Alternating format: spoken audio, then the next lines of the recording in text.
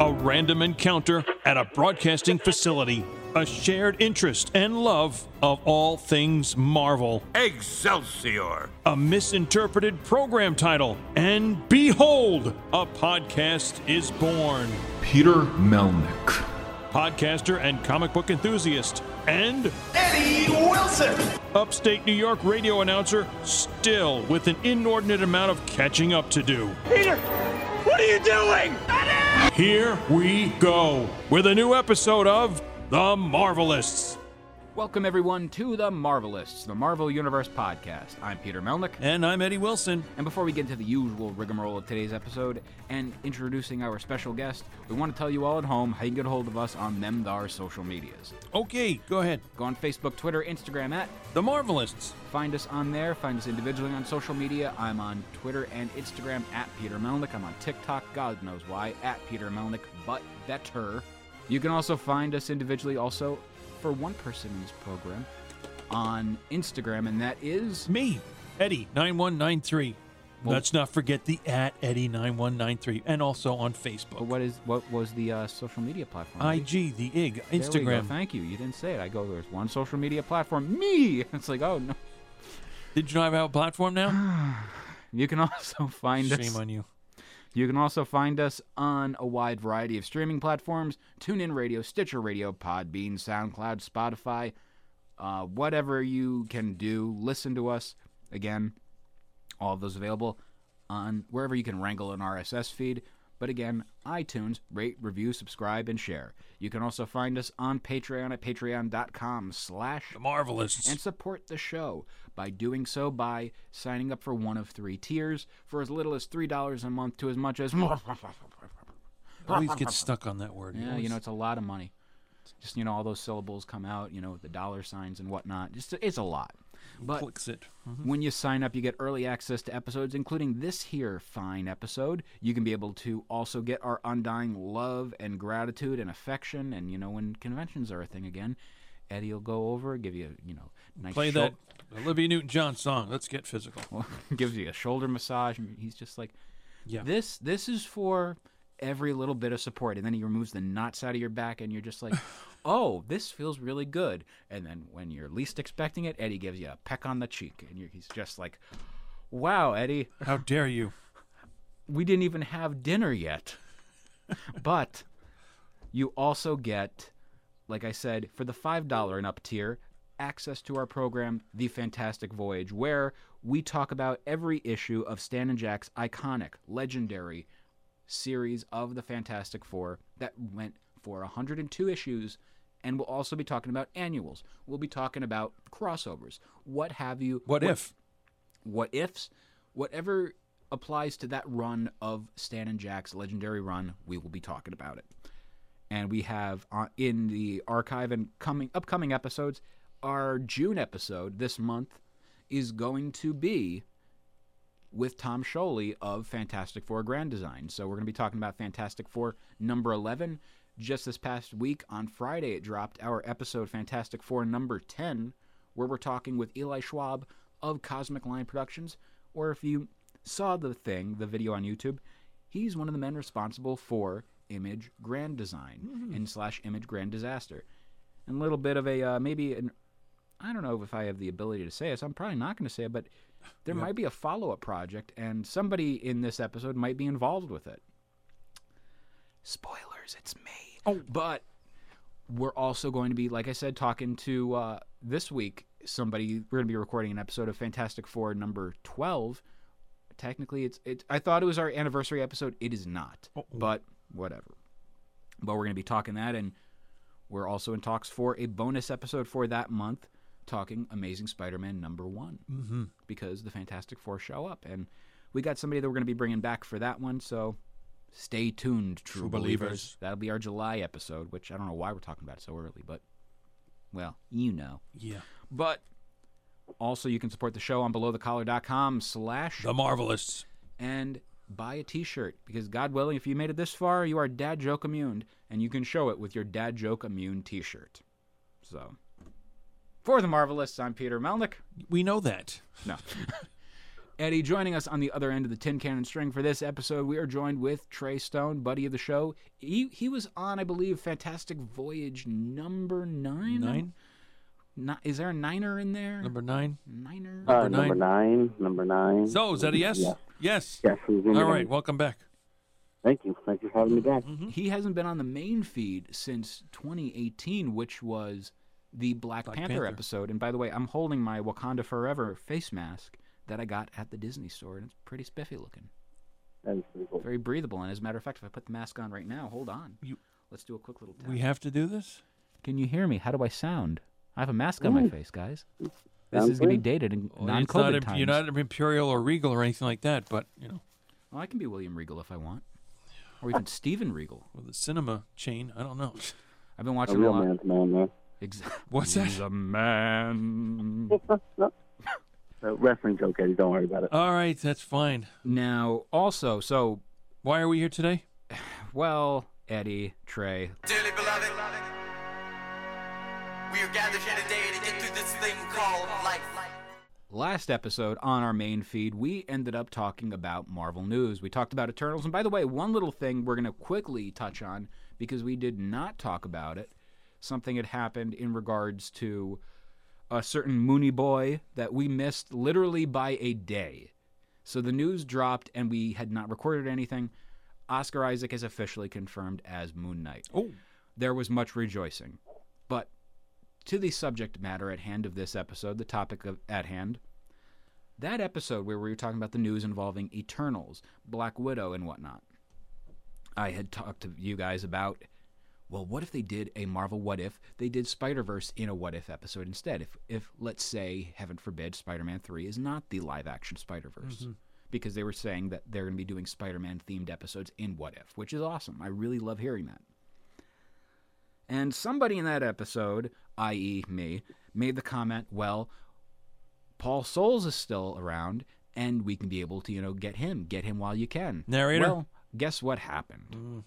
At 11 o'clock, I posted this episode, I believe, on Patreon, and then it went to the live main feed that Friday or Saturday, whichever one. But all I know is that when the episode went live, Paul was not. So, Paul had passed away at the ripe age of 90 on May 26th in Toronto, Canada. And Paul was a very iconic voice in the world of Marvel. He wasn't just Spider-Man, he was also the Incredible Hulk. And it's kind of funny, he never made any cameos in any of the Spider-Man movies. However, he did make appearances in, didn't he show up in Hulk? I have, yes, the 2008 Hulk. And 2000, Yeah, did he show up in 2003? He was the guy that owned the Pizza shop. Pizza Yeah, it's parlor. Stanley the pizza shop owner. I meant to look at that myself, but I will. And he definitely left behind a great body of work, but what we're going to be touching on today is his Marvel work, specifically his run on Spider-Man. And we're going to talk a little bit about the history of the show, as well as just overall, the series. First off, going over to the IMDb trivia, this series did not feature Flash Thompson or Liz Allen. Instead, 2 new characters were created, Roy Robinson and Susan Shaw.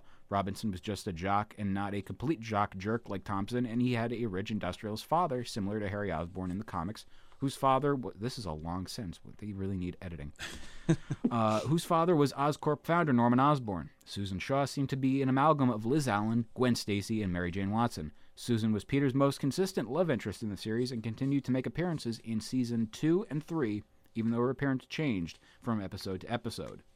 And like I said, this series lasted from 1967 all the way to 1970. Yeah, it looks like on the DVD set, 77 episodes. I do, yes, recall seeing, because I wound up doing what I have not yet ever done before, and that is I binged these discs, trying to multitask as well. And wow, a lot of stuff going on in there. And, a lot of, for what it was during its time, a lot of limitations.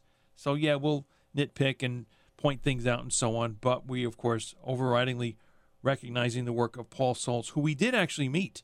You met, I didn't. You didn't get to meet him? Oh, geez, this was summer of 2018. That was a busy month because first it was Eternal Con in Long Island where we met and got some audio and pictures with Lou Ferrigno.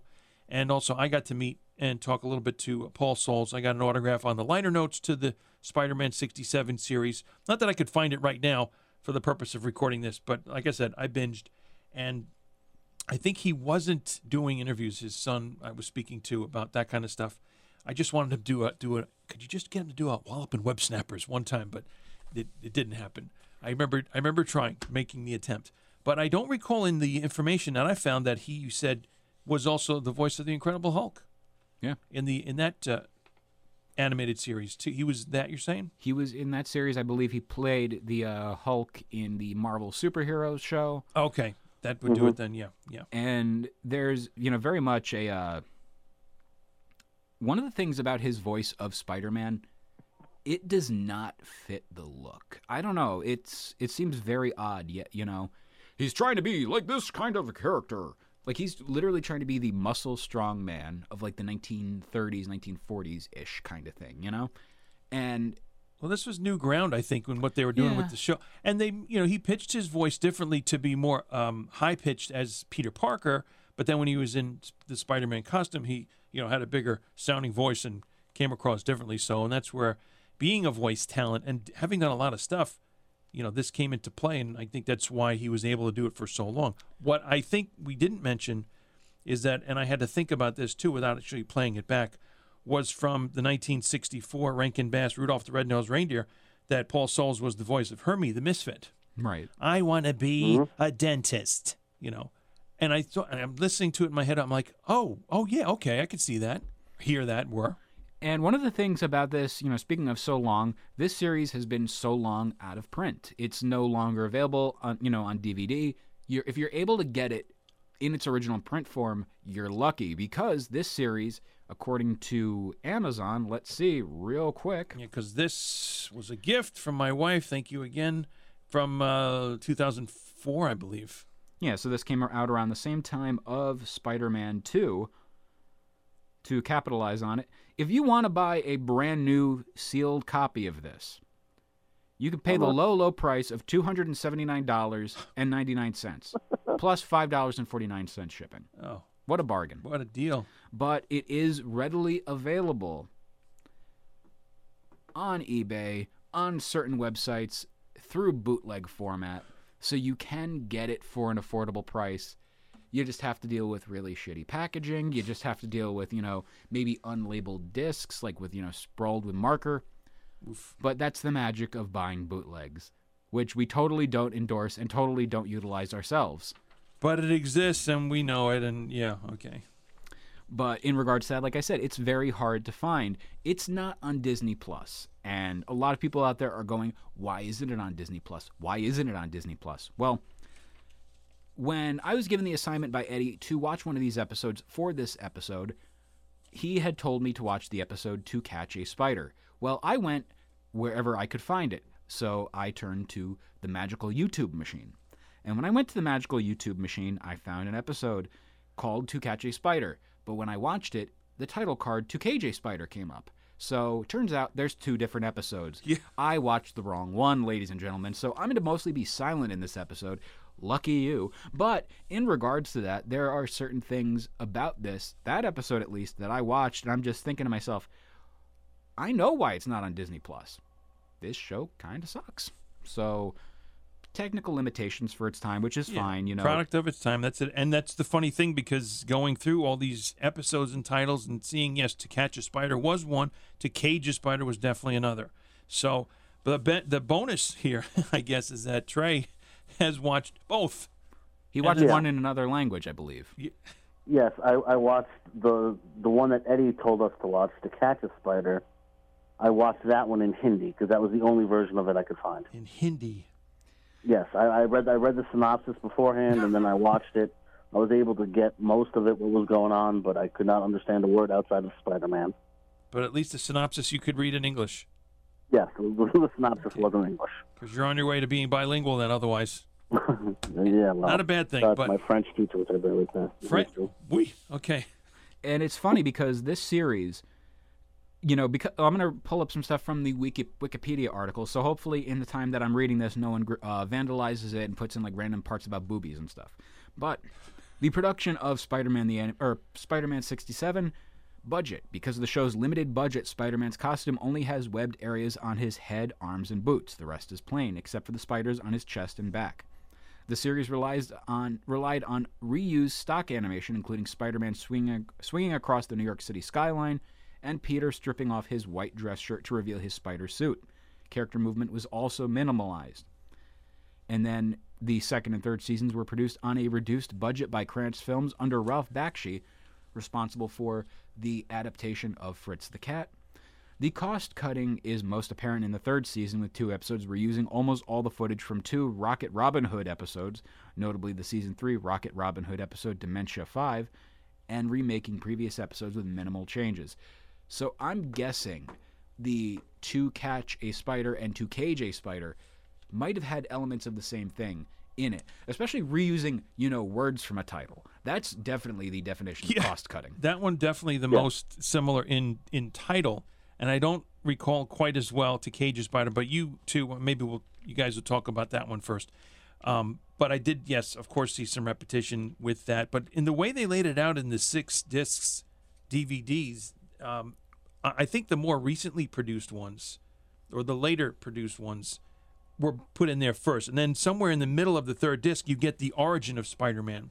And you also get the beginning of more of the sound effect when Spidey would not shoot webs, but when he would be swinging, and sometimes when he would be letting go of a web after making an arc of a swing, that kind of thing. You got more of those swing effects throughout. And then, like I said, when you get to the middle of disc 3 and all the way through the end of disc 6, it's the original, I think, episodes, the original produced ones, where the title card comes up of an episode, and you see in the background a dark scene of a dock and the water. And I'm like, well, this is definitely, I thought, the earlier episodes that were put in. And so I don't know what the rationale was for putting, how you assembled all these discs together. Was it timing? I don't know. How much can we fit on the disc? Most likely. Well, you look at a lot of, the Disney things with episodes in regards to different shows. Recently, they just took down Spider-Man 1994 off of the series, off of Disney Plus, only to re-upload it a few days later. People were thinking, oh, it's because, I guess they're editing something out, No, that was not the case. They re-uploaded the entire series because they were in wrong production order. So, like, certain, like, the Venom episodes, I believe, were in the wrong order. Like, it would say, they would have, like, a random episode in the middle of the Venom saga, which was, like, Venom Part 1, Venom Part 2, random episode, Venom Part 3, Venom Part 4. Well, unfortunately, that was common, years ago. I can think of quite a few shows that I have on DVD that have done that because they were produced sometimes at different times, and the scripts were given to different teams, and whatever got done first, that's what they showed first, and then when they were assembling them on DVDs, they had them labeled wrong, and it's a lot of shows from back in the day have that issue. Well, the X-Men animated series on DVD, when they released them in 2009, they're in completely wrong order for the most part. Yeah, I have those too. And it's funny because, Eddie, you had mentioned earlier swinging. We'd all be remiss if we don't talk about the Spider-Man theme song, which was certainly a swinging bop.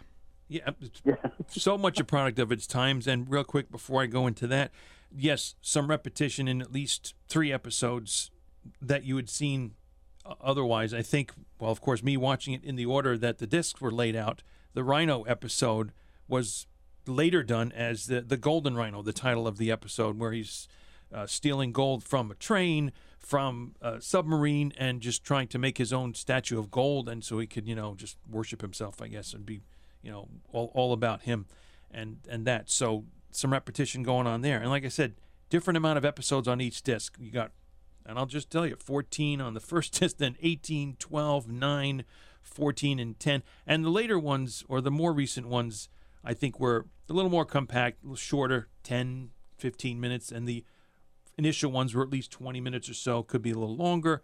So I guess they were working things out, and little other things that, of course, were just present in the discs themselves, kind of like finding that the Daily Bugle had a Daily Bugle plane in one episode.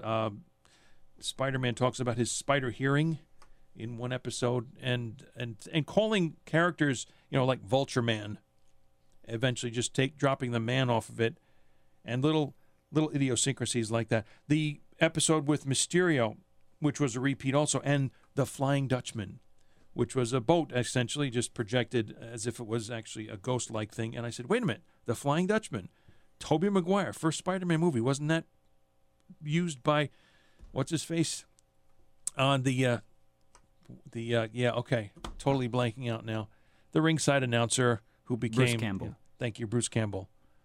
That used in there, and that was one of Peter's first character names when he went into the ring, that kind of thing. So the theme song. No? I let Eddie get all of that out. Okay, so while I regain my breath. The theme song. Mm-hmm. By far one of the most iconic theme songs, not just in Marvel, but in pop culture in general. Everyone knows the Spider-Man theme song. Let's be completely honest. It is ingrained in pop culture and is one of the most, again, influential theme songs, to the point where it's been parodied in so many different formats. It's been homaged in so many different formats. In the 2007 Simpsons movie titled The Simpsons Movie, I'm glad they went with that creativity, but in that movie, Homer adopts a pig and calls him, basing it on things that are similarly coming out at the same time. They're kind of doing like Epic Movie and those garbage movies where they would reference, a trailer, and then all of a sudden... Don't even bring those up. I hate those movies with a passion. Like, I'm so glad... Don't even bring those up. I'm so glad that era of filmmaking is over. Really glad about that. Hey, let's watch a movie trailer for the thing that's going to come out concurrently with our thing and reference that and nothing else because we want to be topical. Yeah, good job. But I digress. In regards to that, Spider-Man 3 was coming out at the same exact time as the Simpsons movie, so they had to be topical, and they ended up bringing up Spider-Ham. So you see a shot of Homer... The Spider-Pig. Yeah, and he takes the pig he lovingly calls Harry Plopper, puts him on the ceiling going, Spider-Pig, Spider-Pig, does whatever a spider-pig does. Can he swing from a web? No, he can't. He's a pig. Look out, he is the Spider-Pig. And also on the topic of cinematic endeavors with, music and whatnot, they got Hans Zimmer to do the music for Spider-Pig. And I keep wanting to call him Spider-Ham, but that's not kosher. That's the wrong character. Oof. But the character of Spider-Pig, you have all of that going on and doing that theme song, basing it on that. In 1995, they ended up having the legendary punk band The Ramones, who at that time, they were not really that well-known still. Like, they ended up becoming something after almost all of the band left, if you noticed. The Ramones never played Madison Square Garden, Eddie. Never. Did not know that. Yeah, never played there. When I went to go see the Misfits in 2019, the original lineup with Glenn Danzig, I had a big, stupid smile on my face when in between sets of all the bands I'm hearing the Ramones play. I'm like, they finally made it to the Garden. So, yeah, overall, with that, they got the Ramones to cover the Spider-Man 67 theme song for this big CD called, I think it was Saturday Morning Cartoons. And that was actually, first off, my first exposure to this theme song as well as the Ramones. So this is 1995. Cartoon Network ended up airing this big animation special with all of these different bands from the 1990s covering all of these different theme songs. Like there was, I think there was an HR Puffin stuff re-recording by like some 90s alt band. Jeez, okay. Actually, kind of sounds to me, it might have even been a female band. I don't know. Well, I'm pulling just a guess. Saturday Morning Cartoons Greatest Hits. And I'm going to give you the track listing real quick. The Tra-La-La song from the Banana Splits, covered by Liz Phair with Material Issue. Go Speed Racer Go, covered by Sponge. Sugar Sugar from the Archies by Mary Lou Lord with Semisonic. Scooby-Doo, Where Are You, covered by Matthew Sweet. Josie and the Pussycats, covered by Juliana Hatfield and Tanya Donnelly. The Boogaloos from the Boogaloos, or Bugaloos, covered by Collective Soul. Underdog, covered by Butthole Surfers. Gigantor, covered by Helmet. Spider-Man, covered by Ramones. Johnny Quest / Stop That Pigeon from Dastardly and Muttley in Their Flying Machines, covered by the Reverend Horton Heat. Open Up Your Heart and Let Your Love Shine In from the Flintstones, covered by Frente. Eep Op Ork Ah Ah, which means I love you, from the Jetsons, covered by the Violent Femmes. Fat Albert, covered by Dig. I'm Popeye the Sailor Man by Face to Face. Friends/Sigmund and the Sea Monsters by Trippin' Daisies. Ghoulie Get Together by Toadies. There's a lot of songs on this album, by the way. I did not expect this many. Hong Kong Phooey, covered by Sublime. I really got to hear that one. HR Puffin Stuff, covered by the Murmurs. And Happy Happy Joy Joy, covered by Wax. So, like I said, that was my introduction to that theme song. Because when I was growing up as a kid, Spider-Man 94 was my Spider-Man. Yes. And then I'm hearing the Spider-Man, Spider-Man. What the hell is the Spider-Man? And But your first hearing of that was a Ramones cover. not in No, the Tobey Maguire Spider-Man movie no. with that The Aerosmith cover? No. The female lady singing in the Asian street. character singing in the street for money or something like that with her violin or like that, and No. she's okay. The Ramones was my introduction to the Spider-Man theme song. And it's really funny because, like I said, you just mentioned in regards to that, according to Wikipedia, the 2002 and 2004 film versions included Jace Bartok and Elise Din, respectively, busking the song. Both films have the song at the end of the credits, including the 2002 adaptation featuring the original 1967 recording, and 2004's Michael Bublé version, where it turns out he's not coming out for Christmas. 2007 Spider-Man 3 features a performance of the song by a marching band at a public rally. 2014's Amazing Spider-Man 2 features a version of his theme as a ringtone. Yep. And the one that got me with the goosies as I'm sitting in the theater, the opening title of Spider-Man Homecoming with the big orchestral version, Okay. got me really excited, and it got me really hopeful that when the X-Men show up on the big screen finally, we can hear a cinematic version of da-na-na-na-na-na, da-na-na-na-na-na. It will happen. I guarantee that. Okay. But the theme song of the Spider-Man is iconic. You know, it's very much, that's a product of its time and place. But yet it's somehow managed to find a way to be both corny and timeless. Yeah. That's where it started. You know, one thing that was a trademark of, I think, almost all the episodes in this was him leaving a note. This package of criminals captured by your friendly neighborhood Spider-Man, you know. Are you turning him into J. Jonah Jameson? It's part of it, yeah. He truly is his own worst enemy. Yes, exactly. So you got that, and I didn't realize the reason why the costume, Spider-Man's costume, had no chest webbing on it. It was a financial restriction of some kind. But we had no problem in an episode with the Vulture Man of him demanding the Vulture $2 million in two $1 million bills, and there they were in that episode. Holy cow! My first exposure to that denomination in two single pieces of U.S. currency. Yes.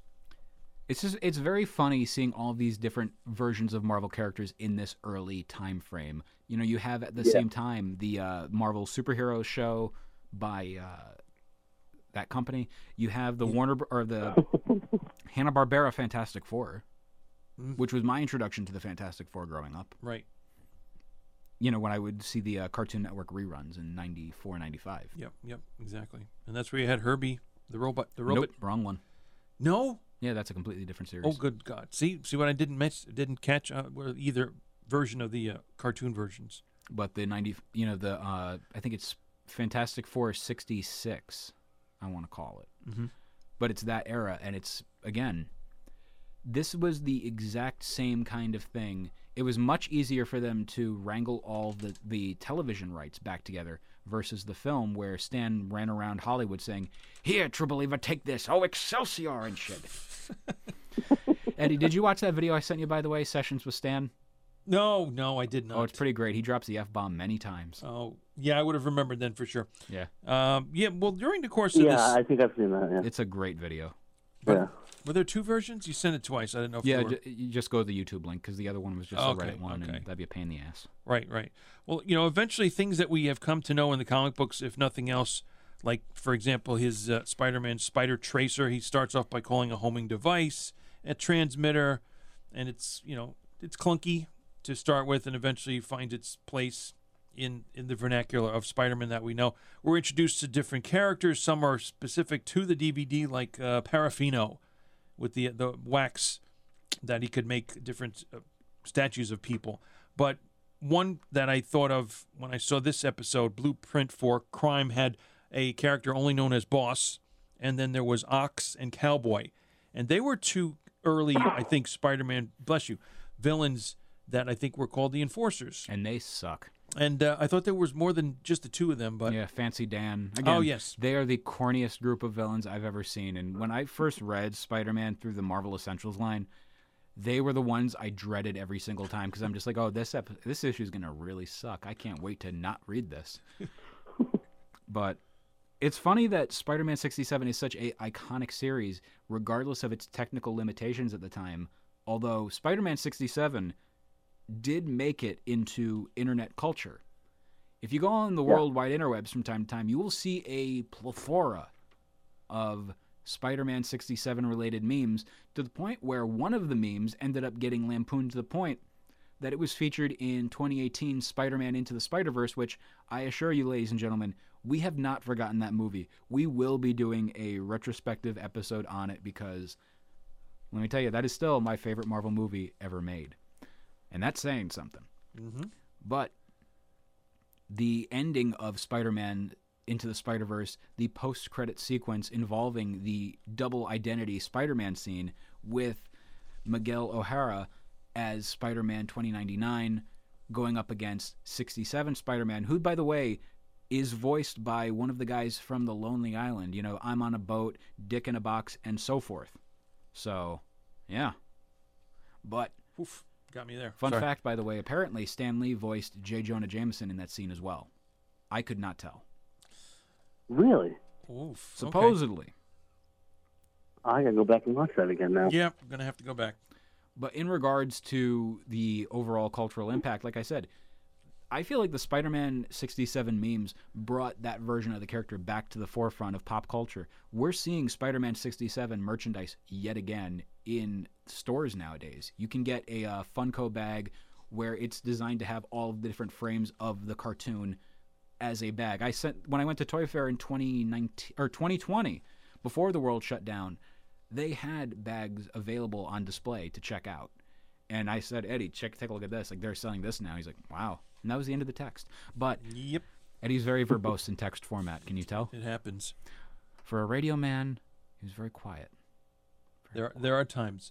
I was going to make a different connection, and just as on a family aspect with regard to Paul Souls, that they had one son, Jonathan David Souls, and I didn't know maybe how common or not the last name Souls is familiar, because I just happened to think like a day ago, oh, the actress, PJ Souls, same last name spelling, but apparently PJ, meaning Pamela Jane, was born in Frankfurt, Germany, and her dad was from Holland, her mom was from New Jersey.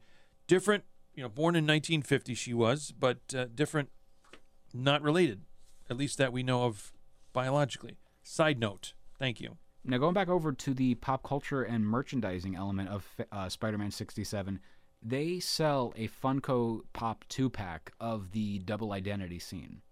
So you can get a Funko Pop of Spider-Man pointing at another Spider-Man. And Cool. It's pretty great. I have the set, and like That's inside, actually probably worth the money. it definitely was. And like, it's one of those, I usually take my Funkos out of the box because I don't give a shit. I really don't care about it being quote-unquote mint in box. I buy action figures. I take them out of the package. I don't care. But this is, in fact, the one exception where I will leave it in the box, because behind them, Funko is always known for their ability to create like a little background, theme to the character. Like when they had the Fantastic Four Funko Pops, behind each character was the number 4 and like this big cosmic thing behind them. Well, for this 2-pack, they have the brick walls of every... Yeah. This 2-pack of Spider-Man, technically the same guy, so you got one for the same price. But it is the brick wall scene from that moment in Spider-Man 67. So you see, I believe, the car behind there as well, all this different stuff, and it recreates that scene for you. That's kind of cool. It is. That it, comes out, and the strange, maybe coincidental aspect too is the episode Double Identity comes right after on the DVD, To Catch a Spider. Go figure. And I think, if I recall, Charles Cameo was the villain in this particular episode. Who Wow, played Cameo was there? Uh, Did Cameo yeah, do Candy It Girl? was. Yeah, Candy Girl, New Edition. Oh, right, or crap, something wrong like that. song. Hold on. Oh, no, did Cameo do Word Up? Cameo. Yeah, that's right. Cameo does Word Up. Candy Girl, I'm sorry, Four Seasons, Frankie Valli, and But double identity leading to 2 episodes, To Cage a Spider and To Catch a Spider. Do you guys want to talk about the Cage version, not Luke? It stinks. Wow. Yeah, it's yeah, not the greatest episode. Like I said, for all the glowing praise we're giving the show for its pop culture impact, it's not good. The show no good. It sucks. It like I understand why it's not on Disney Plus, and it is one of those like it's not Star Wars Holiday Special bad, but it's pretty damn bad. Like this is one of those like I think Disney is very apprehensive of uploading it to the format because it's almost like Disney doesn't want to get roped in of like, well, you guys made this. This is a Disney product, really? You guys made this? So it's not a matter of rights? yeah, because Disney owns the rights. You look at the DVD case, it says Buena Vista Entertainment and all that stuff. That's Disney. There you go. So I think it is an issue of they're not a fan of it maybe, although maybe the rights did move because the song being incorporated in all the Sony products. It's possible. But Well, then Sony could just write a check and get the rights to the song. that's why I'm very curious if it's going to be hitting Disney Plus around the time all the other Sony products are going to be coming. Because as I had said in the previous episode, we're getting Venom, Morbius, all of those fine films coming to Disney Plus, and yeah, I do think that it might show up around that time. And again, I think it'll show up if we get any more Spider-Man series to Disney Plus that are of the Sony variety, starting with 2003's MTV Spider-Man. There's a possibility we might get this alongside those with Spectacular Spider-Man. And yeah. Thank you for coming to my TED Talk. Could be. Is there a main antagonist in this episode, to Cage a Spider? No, it Law was just a system? bunch of random criminals. Okay. And all of which are finely drawn except for their mouths, Except for the mouths. which have a very Clutch Cargo effect. And I think this is the second episode in a row I'm going to bring up Clutch Cargo, but it's not it's not a really good animation style to work for this. Like they're going very much in the realm of, hey, let's make these things look as good as humanly possible, but then have to realize, oh yeah, we have to animate this as well. So it's very much a stilted animation of just the body not moving, but the mouth repeatedly moves, much like my life. But in regards to that, they do look really good. They're trying to emulate that comic book style, although it's kind of funny. They're in some shots, like when you see that one shot of Spider-Man swinging towards the viewer, the head face first, true believer, that one, it has a very Ditko look to the eyes. Okay. Very thickness to the eyes. Yeah. And then other moments, they are straight up trying to replicate the John Romita Sr. animation, or, drawing style. Very much like, as they've always said, that version of Spider-Man is incredibly handsome. That Peter Parker is very handsome and this and that. Whereas, like, the Steve Ditko Spider-Man, Peter Parker is very scrawny, very awkward, a geek, a nerd, a Poindexter. Mm-hmm. He's that. Whereas this Peter Parker is very much like, hi. And that's the end of that. I'm doing things with my eyebrows. The eyebrows going up. The yeah, audio exactly. podcast. Yeah. Trying to be hip. Right on. Swinging. Digging it. That's exactly right, because that was all through the older episodes too, noticing how the coloring and the scenes and the skies and space, and it was just so far out, man, and just like this was the thing, this is the scene, this is what it was about, Dementia 5 and all these other components that were just of that time. And like, how many episodes can you do where it's all that way? But apparently all those were that way, and this is what we had. And it's funny, too, because I had mentioned earlier about... So I never got to listen to the episodes of the Spider-Man series where he's as Peter Parker. I've only heard him as Spider-Man. And if you remember the beginning of this episode, I went on saying, I really didn't care very much for his portrayal of Spider-Man because he sounds way too much like this. I got accustomed to it halfway through. Mm-hmm. So it's one of those like, I can live with it. Although, I like something that they perfectly emulated from the source material. He quips a lot, and they're actually funny for the material that it is. For a children's show, it is funny. Mm-hmm. And it made me like smile. I'm like, wow, they did a pretty damn good job of that, like in terms of making him into this witty, fun character. I agree. Trey? Yeah, no, I got nothing else to add. I mean, it is. I did find myself smiling at that a lot when I was watching this. What was it, the other day or so? Right. I imagine you laughed a lot at the Hindi one as well. You know, like just some of the lines that they said in there. Yes, like but hello. for different reasons. So they tried to imprison him. Is that what the premise was? Part of the yeah, it starts off with some guys robbing a bank, and he's chasing them, and he gets knocked out, and then he gets arrested because the cops aren't sure if he was in on it or whatever, and then there's a prison break, and they take Captain Stacy hostage, and he has to pick them off one by one while pretending to be working with the guys trying to break out of jail. Gotcha. Yeah. You know what? You reminded me, too, when you said getting knocked out. So many times in these episodes, throughout the discs of the episodes and so on, it was so easy to knock out Spider-Man. Like, what happened? Is your spider sense only working when it's in front of you or something? It was just so like, no, that's not, he could be distracted by one thing and then boom, if you saw like a boomerang or a club or a pipe wrench coming up when some villain's hand, you'd like, oh God, he's going to get clocked again, Spider-Man, and it happens. It's like, what the heck? And that happens too with respect to, I think, him getting gassed by, some kind of, whether it's a pumpkin bomb or other means like that. He could get pretty easily disoriented, and the falls that he takes are just too much. And again, using the same scenes, whether it's falling or jumping. I remember him landing on his feet, but then like hopping around as if he's on hot coals. But in some cases he's not. But then it just cuts to another scene and things like that. And once in a while, landing on a wall or climbing, there's no wall there. It's just emptiness. And whoops, so little technical things going on there. Yeah. But I mean, I've noticed some stuff with To Catch a Spider when I was watching that, even though I didn't understand a word of it outside of Spider-Man. There were some times where, like something was like just off. Like the animation was just a little bit off. Yeah, exactly.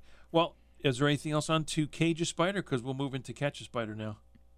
It stinks. Okay, we got that. Okay, get the clothespin on the nose. But yeah, To Catch a Spider. It's a good thing then, Trey. I brought along some audio clips from that episode. We'll try to insert them in English. Yeah, right, exactly. Well, I was able to find the first 3 minutes from the theme song and the basic setup to the story. I was able to find it in English. Yeah, right. Then after that, I can only find it in, like I said, in Hindi. So. Well, so you got the part of finding the guard getting knocked out of the prison because somebody just whacked them on the head that they can't be seen, and the keys floating in midair, unlocking the cages for... Green Goblin, Electro, and the Vulture, that's who! Don't you read the Daily Bugle, Parker?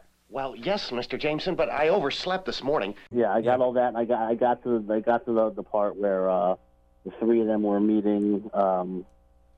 What's his name? Mr. Noah Body, Dr. Noah Body. He's a doctor. I got to the part where he turns around, spins around in the chair, and there's like they have that initial meeting. Yeah, because the chair creaks and stuff, right? He ain't got nobody, nobody.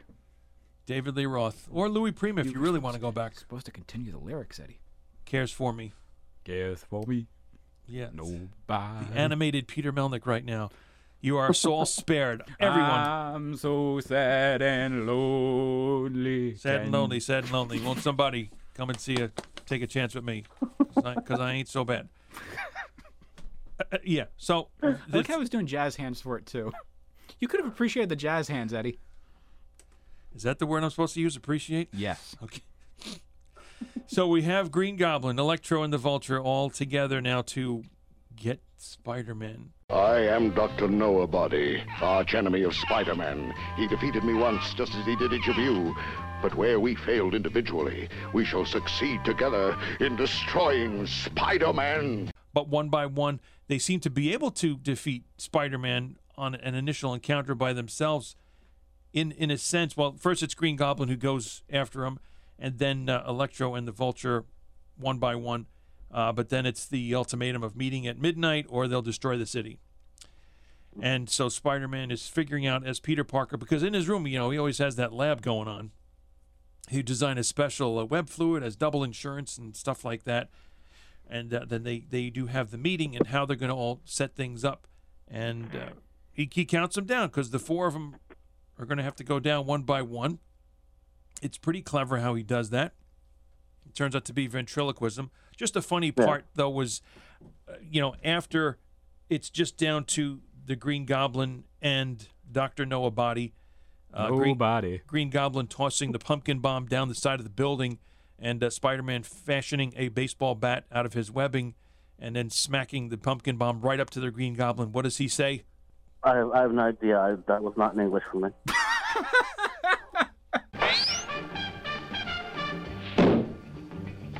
Oh, no! And the other funny line comes up right now. I have the advantage, Spider-Man. I can see you, but you can't see me. Because he's carrying a gun and you don't see anything else. So, of course, it's like, how is he going to see him? Well, you're carrying a gun, so it's kind of like that's just a funny moment. But entertaining, and one that I had remembered from years ago. How did you... My spider sense. And besides, I took a crash course in ventriloquism. Those insults, Electro and Vulture. I did a pretty good job, wouldn't you say? So, a lot of kudos to Paul Schultz in Spider-Man and everything else. And R.I.P. We thank you for all you've done. I would say overall, with the gist of what the character is, it's a unique take on what Spider-Man is. You have a very much a Silver Age quality to it, and you can also tell, other than the actual source material of Spider-Man, this was a big playing factor for Sam Raimi when he was working on the legendary Spider-Man trilogy from 2002 to 2007. And by the way, on the topic of Spider-Man, the Raimi versions, I recently came across it. It got uploaded not too long ago. I don't know if I mentioned it on the previous episode, but if I did, well, here we are again. Yeah, here we are. But somebody uploaded the Twin Towers trailer of Spider-Man in HD. Like, they had a 35 millimeter print, cleaned it up, did color correction, and it looks good. I'm genuinely surprised on every version of Spider-Man, like when it comes to home video, they don't include that clip. They don't include that original teaser trailer where, the guy's robbing a bank and they get their helicopter caught in between the Twin Towers with the webbing. And, I get why it's not there, but at this point, don't make it be a form of lost media. Like, I love lost media. I love, the whole idiosyncrasies of trying to hunt down lost media, but that's something I want to be able to see in clear HD because it's just cool to see, Yeah. But I also think, like, in a lot of ways, like, I don't want, like, obviously it won't be because of how easily and readily available it is to find. Marvel and Disney really should bring Spider-Man 67 back to the forefront. If you're doing a merchandising bonanza, because that is what they're doing, bring it to Disney Plus. Don't be ashamed of what it was, the limited quality. John Q. Public is not going to think, golly gee whiz, Disney does stuff like this too, like terrible looking stuff. You can still have it. There's a lot of really bad Disney stuff out there. So why are you trying to hide this from the movie going and film watching public? I don't get it. Like, I get why it's not there, but don't be embarrassed of it. Don't be afraid of who. Or wait, what was the line that Norman Osborn says? Don't be ashamed of who you are. I'm something of a scientist myself. Yeah, exactly. I get what you're saying, yeah. Yeah, don't be embarrassed of it. This is a major part of the Spider-Man mythos. And I'm actually wondering, I think it is owned by Sony, because if they were able to incorporate that scene at the end of Into the Spider-Verse, Sony owns the rights to this series. It's got to be one of those things. I mean, that's possible. I'm looking at this Krantz Films that produced it at the time.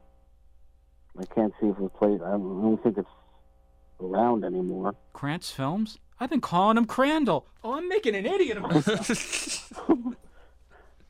Hey, Krantz Films was the animation company that apparently that did the Spider-Man, at least for seasons 2 and 3. I'm really kicking myself. They are defunct apparently, but I can't find out who owns them now. I'm really kicking myself that I didn't do the getting up and actually walking out the door kind of thing, because we could have had that sound effect. You did okay. I tried. You got up. The mic went quiet almost. Well, it's me. Yeah, yes, it is. How dare you, sir? But would I say this is worth watching? If you're a completist, absolutely. But and I would say you should watch it for the ability to see how far along we've come in regards to the character of Spider-Man, Yes. like these humble beginnings. No doubt. Mm-hmm. This is very much one of those things where it's not great, it's not the best thing you'll ever see in your life, but it does lay the building blocks, the foundation of what makes the character of Spider-Man who he is. To the point where this is a version of the character that, Dan Slott, the Spider-Man writer for a number of years, this was his introduction to the character. This was his love of Spider-Man that led to what he enjoys about the character. He'll bring up this series every once in a while.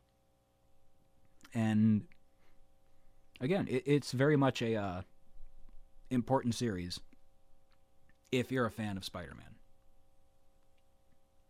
But I still recommend Spider-Man 1994 way, way, way, way, way more. Oh, absolutely. Trey, final thoughts? No, I think you pretty much covered everything. Like we were talking earlier, it is not the greatest show. I mean, there's some things like earlier in the To Catch a Spider episode. Earlier in the episode, a bullet is able to shoot and knock out, a web, and then later on in the episode, a simple web is protecting Spider-Man from bombs. So it's like, get your stuff straight, figure out, how strong is this stuff, make it all consistent.